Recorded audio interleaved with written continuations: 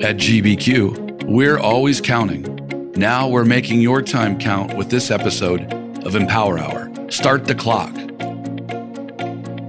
Daniel Burrus, I am thrilled to have you join us today on the Empower Hour. Welcome. Hey, thank you. What a pleasure to be with you.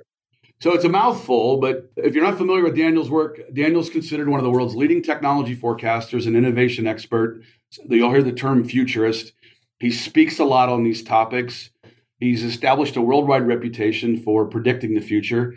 I don't think it's a crystal ball in a closet somewhere. He's got a method to the madness, or actually what he'll tell you later is a science. Daniel's the author of 7 books, including one that I've read, The Anticipatory Organization, which is about turning the inevitable. Even in this crazy world, some of it's inevitable and we can handle it. It's disruptive, but it's change that can be managed to our favor. That's the purpose of the book, and I think the purpose of Daniel's career. So any more to add to that beginning, Daniel? Yeah, thank you. Well, the key is most of us tend to be passive receivers of the future as it unfolds rather than active shapers of it. And I think the reason for that is, and I've met prime ministers, I've met many presidents and worked with them. I've worked with, some of the Fortune 50 and Fortune 10 and Fortune 5 CEOs. And most of them, actually all of them, have a misconception about the future. And that is, other than death and taxes, it's completely unpredictable. You cannot predict the future. That's impossible. And when we have a lot of uncertainty, as we're all facing today, it seems even crazier to try to look at the future, because it looks like, well, now it's even crazier than ever. There's nothing but uncertainty. But in a world of uncertainty, I have to ask myself, am I certain of nothing, or do I have some certainty? One of the things that we're going to do today is to help people to see how much certainty you can find. For example, after winter comes, and we already know the answer to that, spring followed by summer. That's a cycle. Stock market will go down. Will it go down forever? No, it'll go up. Will it go up forever? No, it will go down. Warren Buffett has done well by that. When everyone is selling and panicking, he's buying. When everyone is buying, he's selling, and has done quite well with that. We have business cycles, weather cycles, biological cycles. Actually, I've identified over 300 cycles that allow you to get a window toward the future. But one of the things that I like to teach and talk about is the other kind of change. That actually is predictable. Cyclical change is one of them. And I think everyone here has a pretty good handle on cyclical change. Even though you haven't thought about it, it's part of your world. You actually live by it. You just haven't realized it. The other part, though, is what economists haven't understood. That's why economists have been not that good lately, because they rely on cyclical change to make their forecasts. The other kind of change, I would call it linear, in that it is not a cycle that goes back and forth. It's one way / exponential, because it's driven by technologies that are accelerating at an exponential level. For example, once you get a smartphone, you're not going back to a dumb phone. Once the people in China park their bicycle and get a car, they're not going to all go back to the bicycle. Once people in India get refrigeration for their home, they're not going to say, we don't need refrigeration. And there, by the way, are problems with all of that, which we could pre-solve and predict, or we could let them play out. And by the way, there's tremendous opportunities that we could take action on. So what I want us to do is to learn how to find certainty in an uncertain world, how to be not just reactionary, but what I call anticipatory, anticipating disruptions before they disrupt, so that you turn disruption into a choice, anticipating problems before you have them, so you can pre-solve them and move forward faster, rather than just, again, react as quickly as we can. So with all of that, I think back about 1997, you started doing the work that you're doing about 40 years ago. I graduated from high school and started college that year. So you've got a couple years on me, but about a decade after college, I built Wendy's.com, the first website Wendy's had. And it was this tremendous creative set of words and HTML and pictures.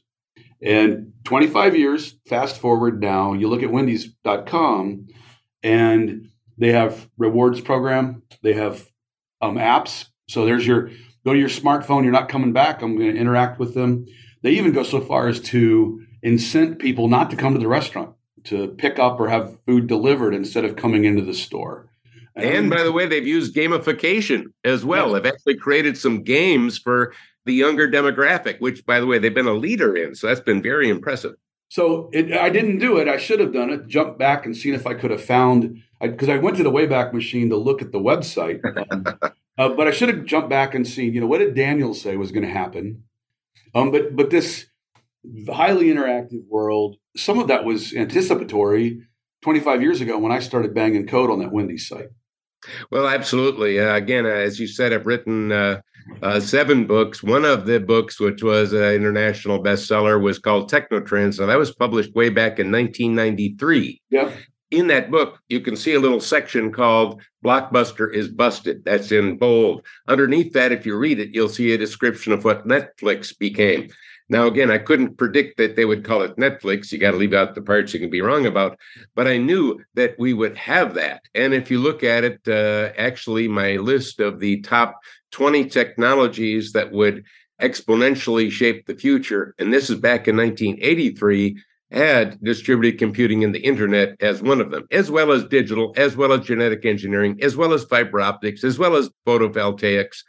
In other words, a lot more to the future is visible than most of us realize. And now let me give a really important thing, Doug, and that is that I'm not about being the only kind of guy that can do this. Now, if I was the only kind of guy that can do this, and I've done very well by it, I would just keep it to myself. But frankly, we can all learn to do this. And I think the 2 most important moments in a human's life is the day you're born and the day you find out why you were born.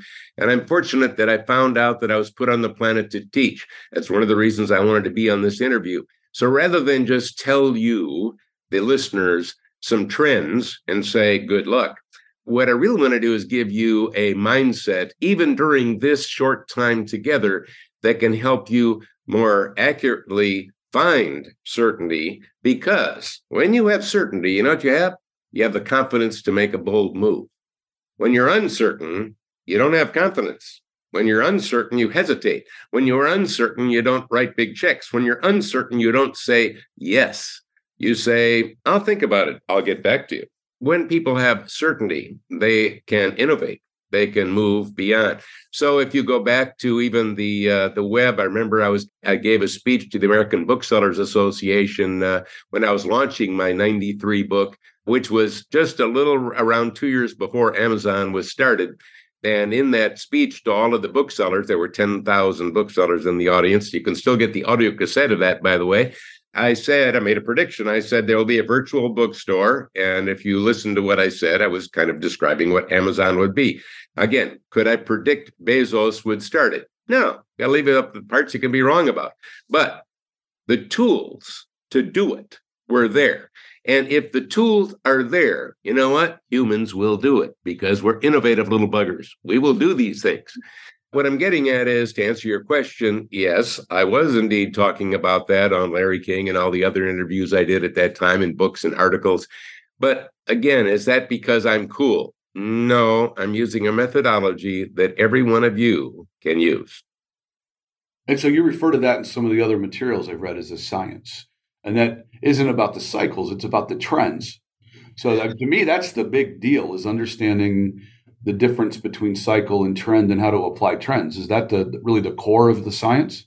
Yeah, absolutely. I mean, again, I've started 6 companies that have done well, and actually 4 of them were national leaders in the first year. And so I don't just write books and give speeches. By the way, before that, I spent the beginning of my career teaching biology and physics. So I'm really a science guy. I'm a researcher. So all of my stuff is based on tested, proven research. And you mentioned the word trends. So let me address that right off the bat. There is no shortage of trends. As a matter of fact, it's pretty easy to predict when we'll get a new list of trends right around the beginning of a new year each year. The future is actually quite predictable. Very predictable. Yeah, very predictable. It's amazing how much certainty there is out there. So the problem isn't a list of trends. The problem is which ones will happen and which ones won't. And when will they happen? Well, I've come up with a solution for that based on 40 years of research and work. The Pentagon is using it right now. I'm an advisor to them. Huge companies are, but small ones are too. And we can all use that. So here it is in a nutshell, giving you a real short Cliff Notes version.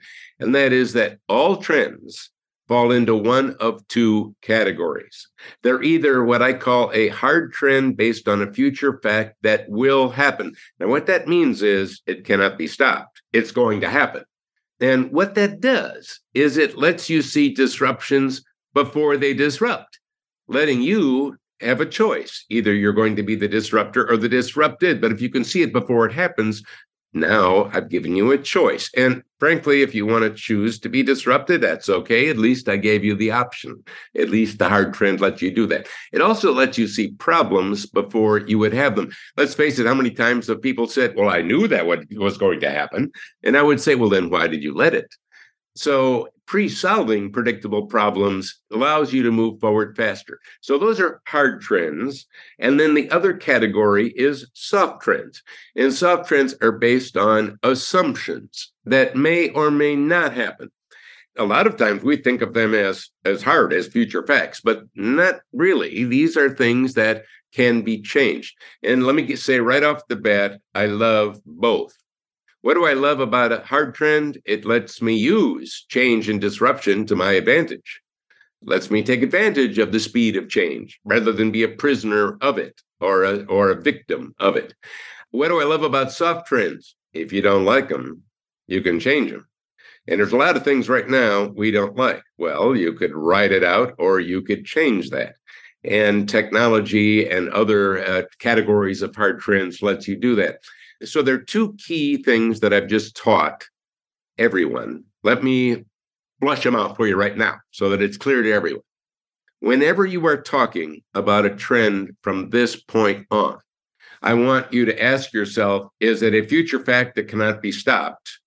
Or is it a soft trend that can be stopped for some reason? And if it's negative, what are the strategies you can put in place to make it work for you instead of against you?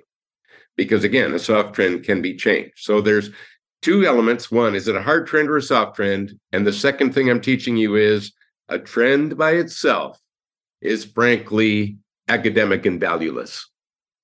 Let me stop with that a second. I've been studying this for 40 years. I just told you a trend by itself has got no value. It's academic. So what gives it value? When you attach an actionable strategy to it, then it bursts into actionable life. So is it a hard trend or a soft trend? If you're talking about a trend from now on, a lot of you are going to be doing a lot of planning. So can it be stopped or not? Is it something that is an if or a maybe, or is it a future fact? And then secondly, what's the opportunity for you, for your organization, or for you personally? And when you start doing that, all of a sudden, you'll find a pathway forward. So let's apply it to the crazy chaos that everybody feels came from the pandemic. Prior to the pandemic, we could have looked at demographics and seen we were about to drop into call it a demographic cliff or a large change. Pandemic hits, it seems like all of a sudden everybody disappears. However, we knew from the trending in demographics that we were going to have some challenges with the workforce, even without the pandemic. So I can't wait till things go back before the pandemic, but in your application of hard trend, it was happening anyway. So as a planner, if I adjust by finding different sources for my workforce, adjusting my hiring requirements, going offshore, that's a plan to deal with the fact that demographic trend is with us. Is that a good application or a good understanding of the application? Yeah. As a matter of fact, I have literally hundreds of organizations that are using my anticipatory organization learning system around the world. And they identify, obviously, hard trends as well as soft trends and opportunities. And what was amazing is pre-pandemic, before March 2020, there are obviously a lot of hard trends identified by all those firms. By the way, was it 10 of them, 20 of them? No, they had thousands of hard trends they have identified. It's amazing how many you can find. Now, here's what's interesting. None of those hard trends changed or stopped. As a matter of fact, most of them were amplified by the pandemic. For example, if you look, there are three categories of hard trends. Let me mention the three real quickly, and then I'll give you some examples. Because the pandemic did not change or say, all right, those hard trends are now soft. No, they can't be changed, remember. So there's three categories of hard trends. Let me give them to you very quickly right now. One is technology. And for example, the increasing use of, let's say, the cloud. Well, actually, after the pandemic struck, there were banks that weren't using the cloud that started to use the cloud like crazy. As a matter of fact, the use of the cloud accelerated 10 years in a matter of 6 months during the from March 2020 until the end of 2020. The use of AI, the use of, and again, I've got a list of over 25 technology hard trends that, as a matter of fact, I just published my new list. And if you go to Burrus, BURRUS.com, on that homepage and just scroll down a little bit, you can download the list for free. Go get it, look at it right away. And every one of those actually was accelerated rather than, they just became soft. So I'm not going to go through all that list right now. It would eat up all of our time. Rather, go and download that right now. It won't cost you a dime. And I think you'll find some real value in planning 2023 and beyond. So one category is hard trends. Didn't change a thing.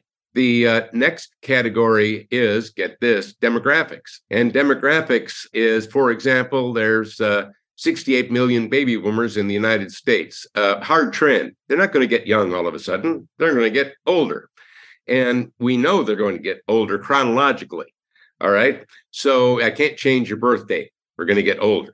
So when you look at that and you start looking for opportunities, all of a sudden you can start seeing some future. For example, let me give you something that does not exist today and show you how you can innovate. By the way, I'm named in many, many, many patents. Now, I'm not making money on a lot of these patents, but I'm named in many patents because when I'm giving speeches, and I've given thousands of keynote speeches over the years all around the world, I share these hard trend opportunities with audiences. And, I can't invent all this stuff. So I just say, look, this is going to be a multi-million-dollar idea. Why don't you go do it? I'm going to do that right now for you. By the way, any of you listening could go and make a lot of money on this because it's based on a hard trend. Here it is. When people get to be 85, 90, 95, what happens? Statistically, look at the statistics. A lot of them fall. And when they fall, what happens? Well, they break a hip or they break an arm or a shoulder or sometimes all three. A lot of them end up in the hospital. Almost all of them end up in the hospital. Some of them die from it. Broken hips and pneumonia are the two biggest causes of death when you're over 90.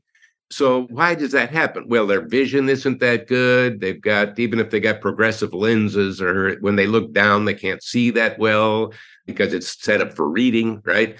So what if we use that, knowing we've got an increasing number of elderly in the United States? The fastest growing age category, get this, is 100 and beyond out of all age categories. That's shocking. And that's the fastest growing category right now. All right, there it is, right there. That's a real statistic.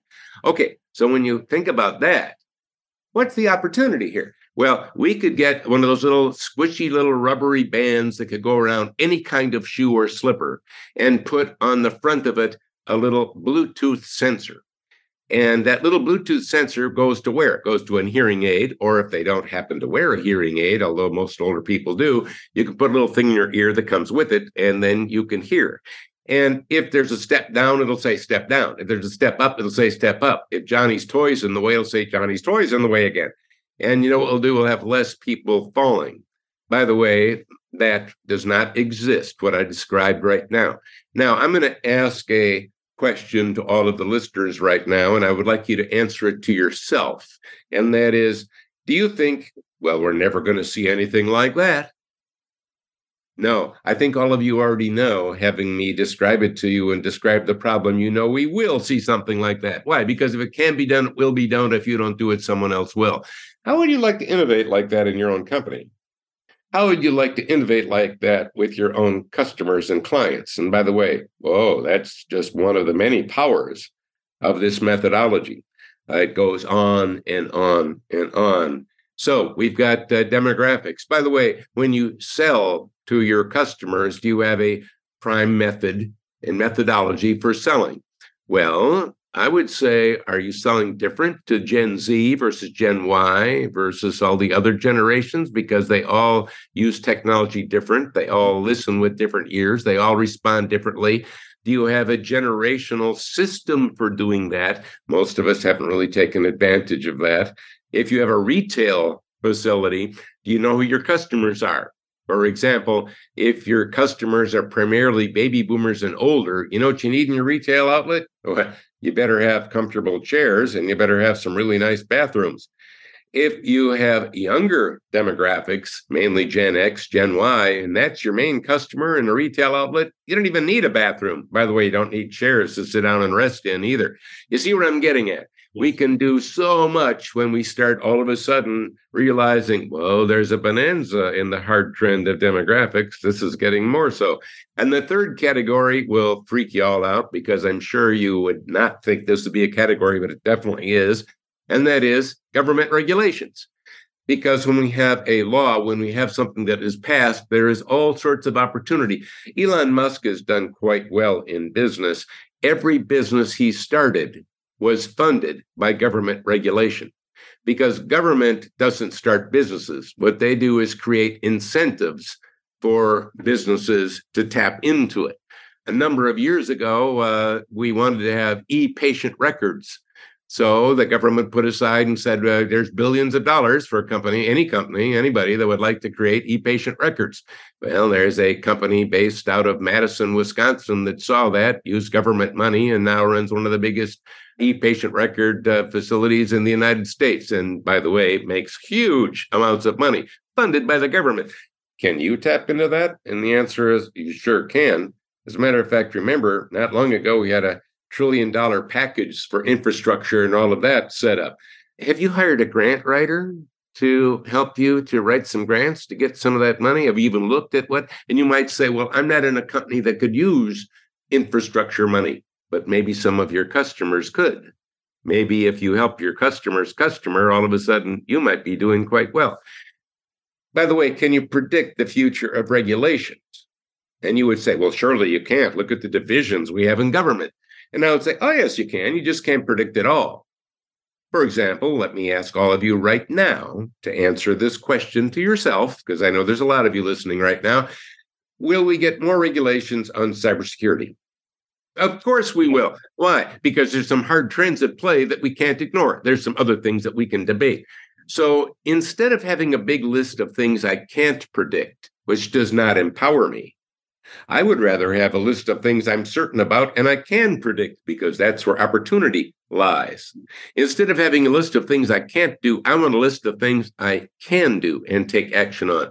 So I want an opportunity list, and these hard trends and these three categories provide amazing opportunity for you all. Yeah, Daniel, I want to pick on one thing you said earlier and apply it to this government regulation piece. I think you said that when somebody in China gives up their bike and steps into a car, they're not going to ever go back. And when a government regulator goes from guidance or a small regulation to a bigger regulation, they're not going to go back to a smaller regulation.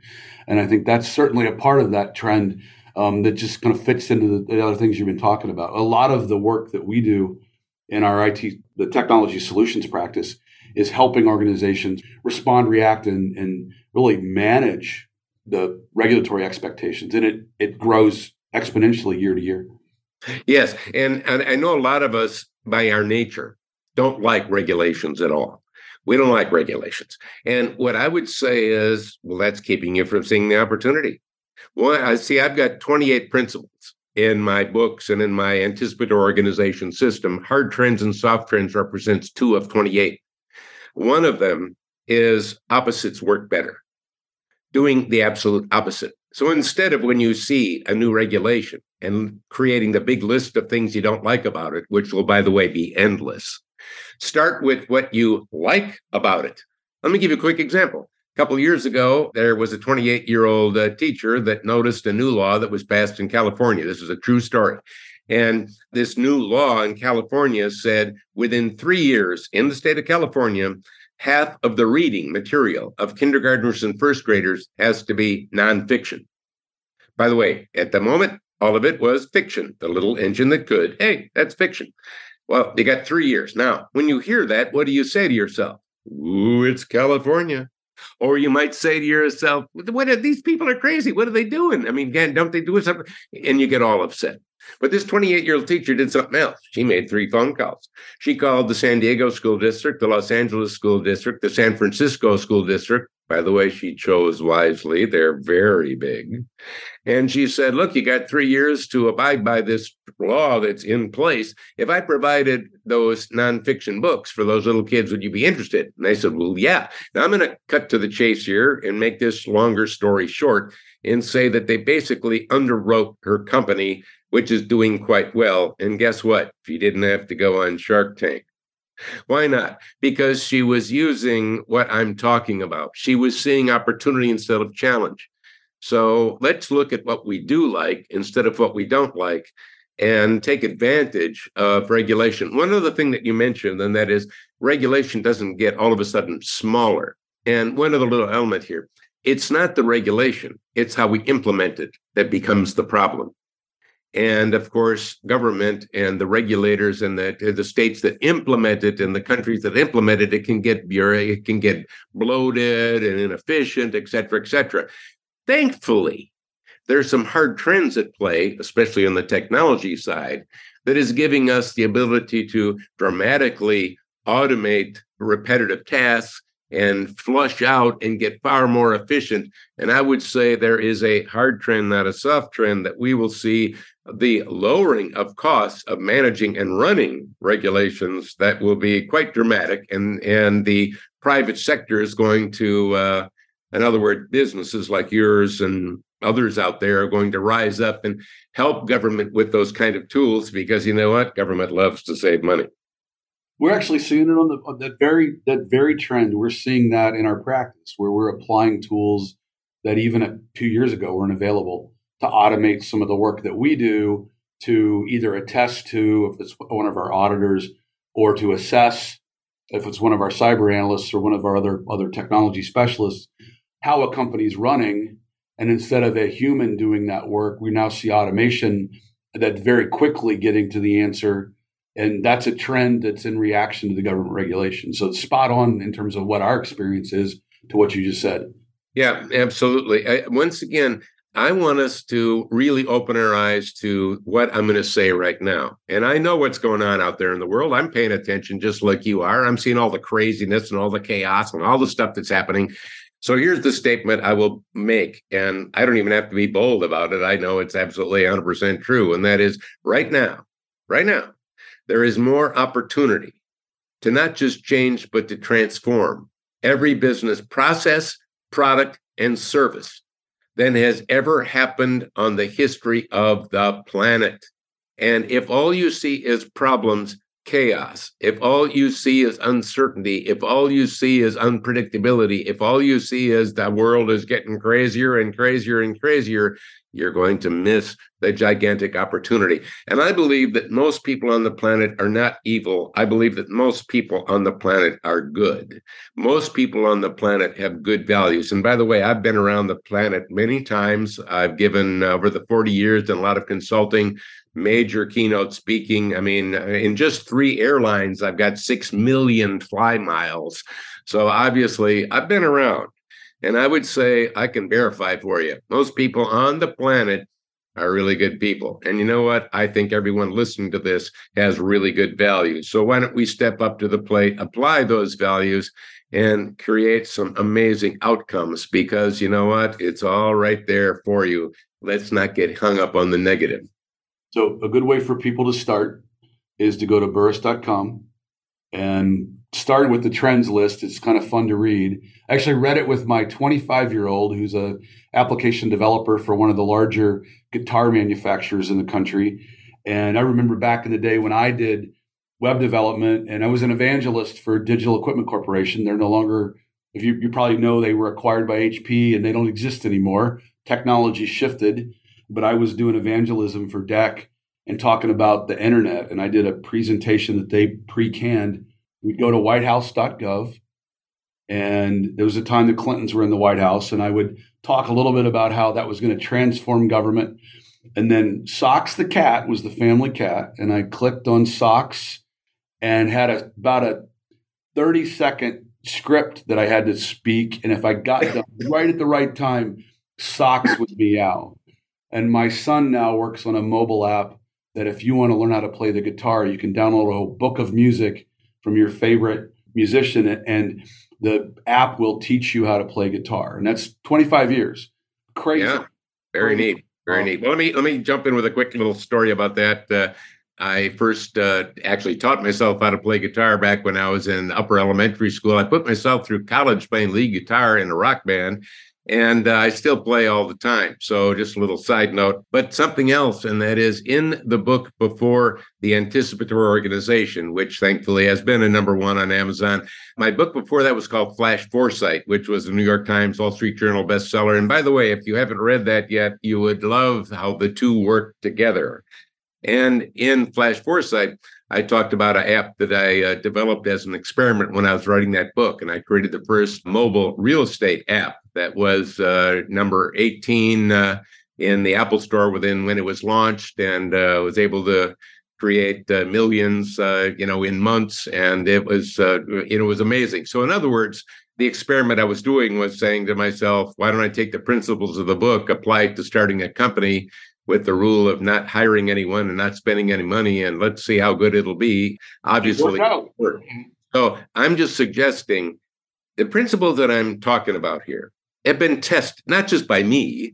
Obviously, I've tested them in the companies that I've started. I had an airplane business where I manufactured airplanes. I mean, I was a test pilot for my own planes. So, I've had a variety of companies I've started over the decades. But rather than it's just me, through my books and through my learning system, Anticipatory Leader, Anticipatory Organization, what I've done is really empowered others to do it. And that's what gets me excited. So let me give you all an action I would like you to consider doing when we're finished with this interview. All right? Because I want to leave you with an action.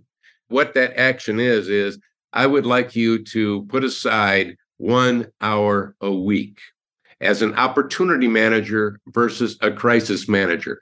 By the way, an hour you could do, maybe not 5, maybe not 10, but 1 hour you can do.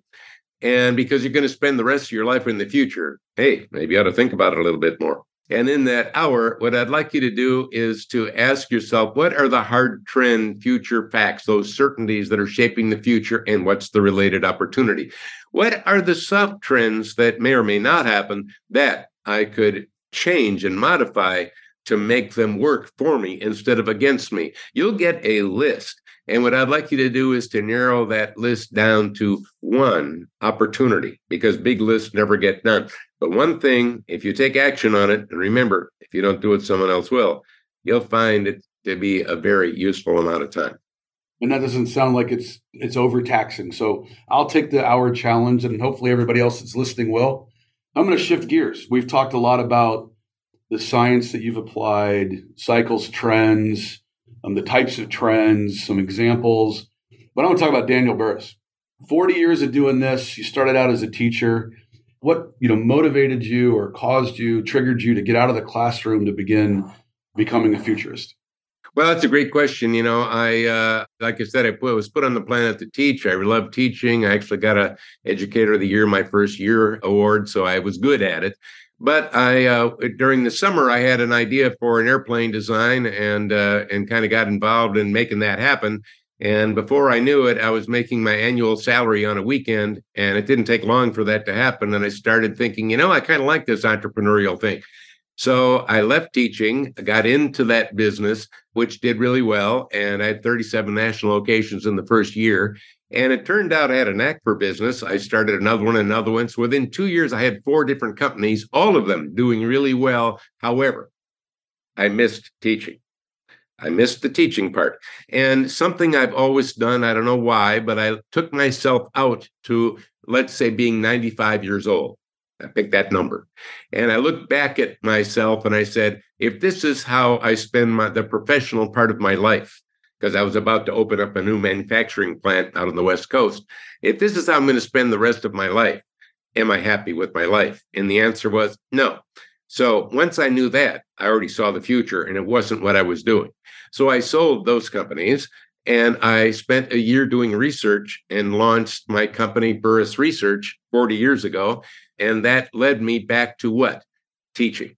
Because, I've written thousands of articles, 7 books, given thousands of speeches, and I've got the learning system. Basically, I didn't go back to teaching. I went forward to teaching. And there's another principle that I teach. Remember, there's 28 lessons in the learning system. One of them is to take your biggest problem and skip it, which probably is one of my favorites, and most people love that one. And what I did is I skipped all the parts I didn't like about teaching. One of the things I didn't like is the limitation of the classroom. There's only so many students there, but I've got a lot of wisdom to share. Well, I skipped that and I made the classroom planet Earth. I didn't like the limitation of an educational institution. Well, I skipped that. I don't work for one. I do my own thing. I skipped all the things I didn't like, and it worked out really well. One last thing I'll share that might be insightful for people. When I left education to start business, I had no business classes. I never took a business class. I was learning, I knew about science. So there was fear of failure. I had fear of failure because, I don't know anything about business. And so a fear can keep us from moving forward. But here's what helped me. I realized, I got a lot more fear than that. Why don't I get all my fears out on the table? So I started putting all my fears out on the table, and there was one that trumped them all. It was the fear of regret. I didn't want to be in my late 90s and wished I had tried something. And actually, that was a bigger fear than failure. So actually, fear helped me move forward to do what I did. So here's the insight I'm just sharing, because there's another lesson I just taught everyone. And that is, hey, you got more than one fear. Why don't you lay them out? And you might find that fear is the very thing that can help you to go forward. By the way, that's an opposite, and it can work better. I wrestled, my kids wrestled. Dan Gable, who is a famous wrestling coach, has a famous quote, the fear of regret or the fear of discipline, which is worse. And the discipline removes the regret. It sounds like kind of that you're in that right mode, that I don't want to have the regret. So I'm going to go ahead and apply the discipline and see where it takes me. Yeah. And, the biggest downside would be it would fail and I would go back to doing what I did before. So, you've got to look at what's the upside and what's the downside as well. But I think, again, there's so much opportunity for us, Art, regardless of your age. Let me underline that too. A lot of people think to themselves, I'm already 50, or I'm already 60, or I'm already 70, or I'm already 80, or heck, I'm already 90. I mean, you didn't want to tell that to George Burns and some of those other people when they turned 90. I heard Dr. Norman Vincent Peale give a speech at 91, and it was pretty amazing. In other words, what I'm getting at is our limitations are all found by looking in the mirror in the morning. They're all self-imposed. So what is limiting you? The answer is you. And I know that sounds kind of like, yeah, Dan, so what? No. This is actually amazingly profound and powerful. We are our own limiter. And opportunity, there's so much abundant opportunity out there. You need to pursue it. Well, now I'm going to have to go home at night and turn all the sounds off and sit in a chair and ponder that one for a little bit. But that sounds like great, profound advice. So we end every one of our Empower Hours with 5 questions. We call it the final countdown. What did you dream of becoming when you were in middle school? In middle school, I thought I would be a marine biologist and studying the oceans. And as a matter of fact, when I started college, I decided started out in that field, but I realized that you had to get a PhD in order to do more than just hold the tanks for somebody else. And it seemed so far away that I shifted, and obviously I stayed in the sciences, but I never did that. But that's what I was thinking at the time. So Daniel's always got to be in the action. Who inspires you? Every single person that I meet, everyone. Because what's amazing is you get what you look for. And I think what I find with every person that I find and I talk to everybody, whether it's a cab driver or anybody else, there are jewels in all of them. There are amazing stories in all of them. They're amazing. We're all living more amazing lives than we think. And I'm especially inspired by all of those that have applied the principles that I teach. I have a scholarship I give out every year. It's a global thing for high school age. And what I do is I have them write how they applied one of my 28 principles in their community to do something amazing. And then, we pick and give out scholarships based on that. Well, that inspires me, what these young people are doing when they learn how to skip a problem or they learn how to use a hard trend. So I just am inspired by just about everybody. Great answer. Then it sounds like it would be fun to read through all of those. Even the ones that don't make it to the top would be fun to read. It's a blessing. Daniel, what is your favorite life hack?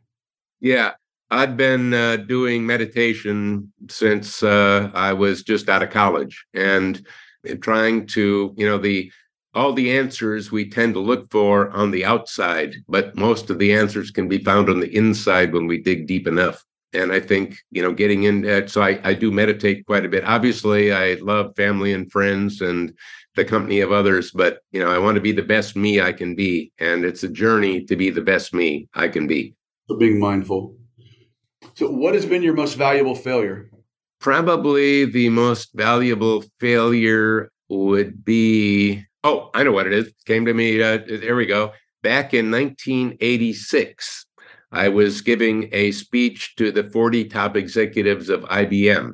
It was a 4-hour presentation. They were sitting in a big round, and I had 4 hours, and I was trying to convince them, and a lot of you don't know this history because you're too young for this, but I was trying to convince them that their profitability was going to shift over a short period of years from hardware to software, but they would still have hardware.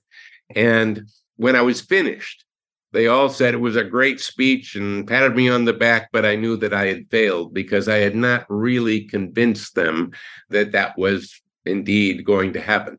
And obviously, some of you know, in 1993, IBM almost lost the business because of that shift. Now, the good news is a lot of those people in IBM ended up buying my book, Technotrends, which was just coming out at that time, and started using me a lot. But, I knew that I didn't get through to them. And what it did is it helped me make every other speech much better because, a failure also gives you a gift. And that is the gift of learning and seeing what you can do better. So I took that failure to be much better. And that's how I learned to talk about future facts and hard trends versus soft trends and really bring it more to life. That's the value in a failure. So that's spot on. It sounds like I'd rewind some of that life and realizing about what did happen to IBM because they were so set on the physical thing as opposed to the soft thing. Last question. You obviously work pretty hard, lots of books, lots of travel, thousands of speeches, who knows how many countless pages you've written. You work really hard. How do you play to balance life? Well, it's always a challenge when you do what you love. I mean, I've had people ask me, when would I retire because I'm not working for financial reasons anymore, in a way, because I'm done well. And my answer is I can't retire from being me. But so I'm just doing, I know why I was put on the planet. I'm blessed. I know why I'm here. And I'm just doing what I was put on the planet to do. However, I do have a lot of fun. I have amazing number of things that I love to do. I love to, in San Diego, where I am right now, I love to go sailing. Have a lake place in Wisconsin. I love to get out on the boats. I love to do motorcycles. I love photography. Actually, I'll give one last little thing that I would like us to consider in here. And this would be one I'd like you to share with your son too, as food for thought. And that is when I was 23, I made a commitment to myself that I have stayed with all these decades. Because at 23, I thought to myself, when people get into their 90s, remember I said I also kind of go out to being in my 90s, have they tapped in and learned and experienced all that's inside of them? Or has most of it gone undiscovered? And I thought, man, probably most people haven't discovered all that's inside. I'd like to not let that happen to me. So I made a commitment. Here was. I decided to do and learn one new thing a year. One new thing every year. 1 year I learned how to make fancy dives off a diving board. 1 year I learned how to scuba dive. 1 year I learned how to fly. 1 year there was an open mic at a comedy club, and I went and did that, even though it was scary. 1 year I learned how to dance. 1 year I learned how to cook. 1 year, it goes on and on and on. 1 year I learned how to play a flute.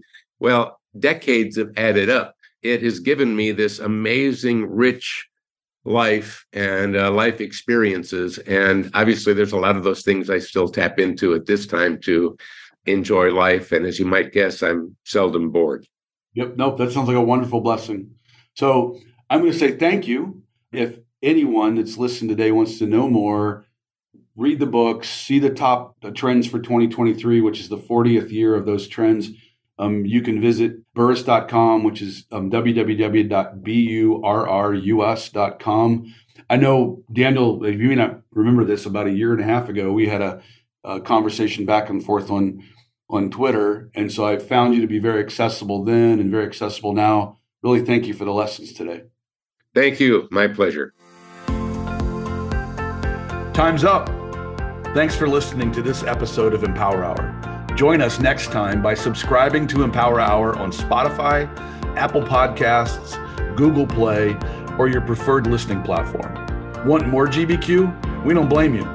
Visit us online at gbq.com for the business news and advice that matters most.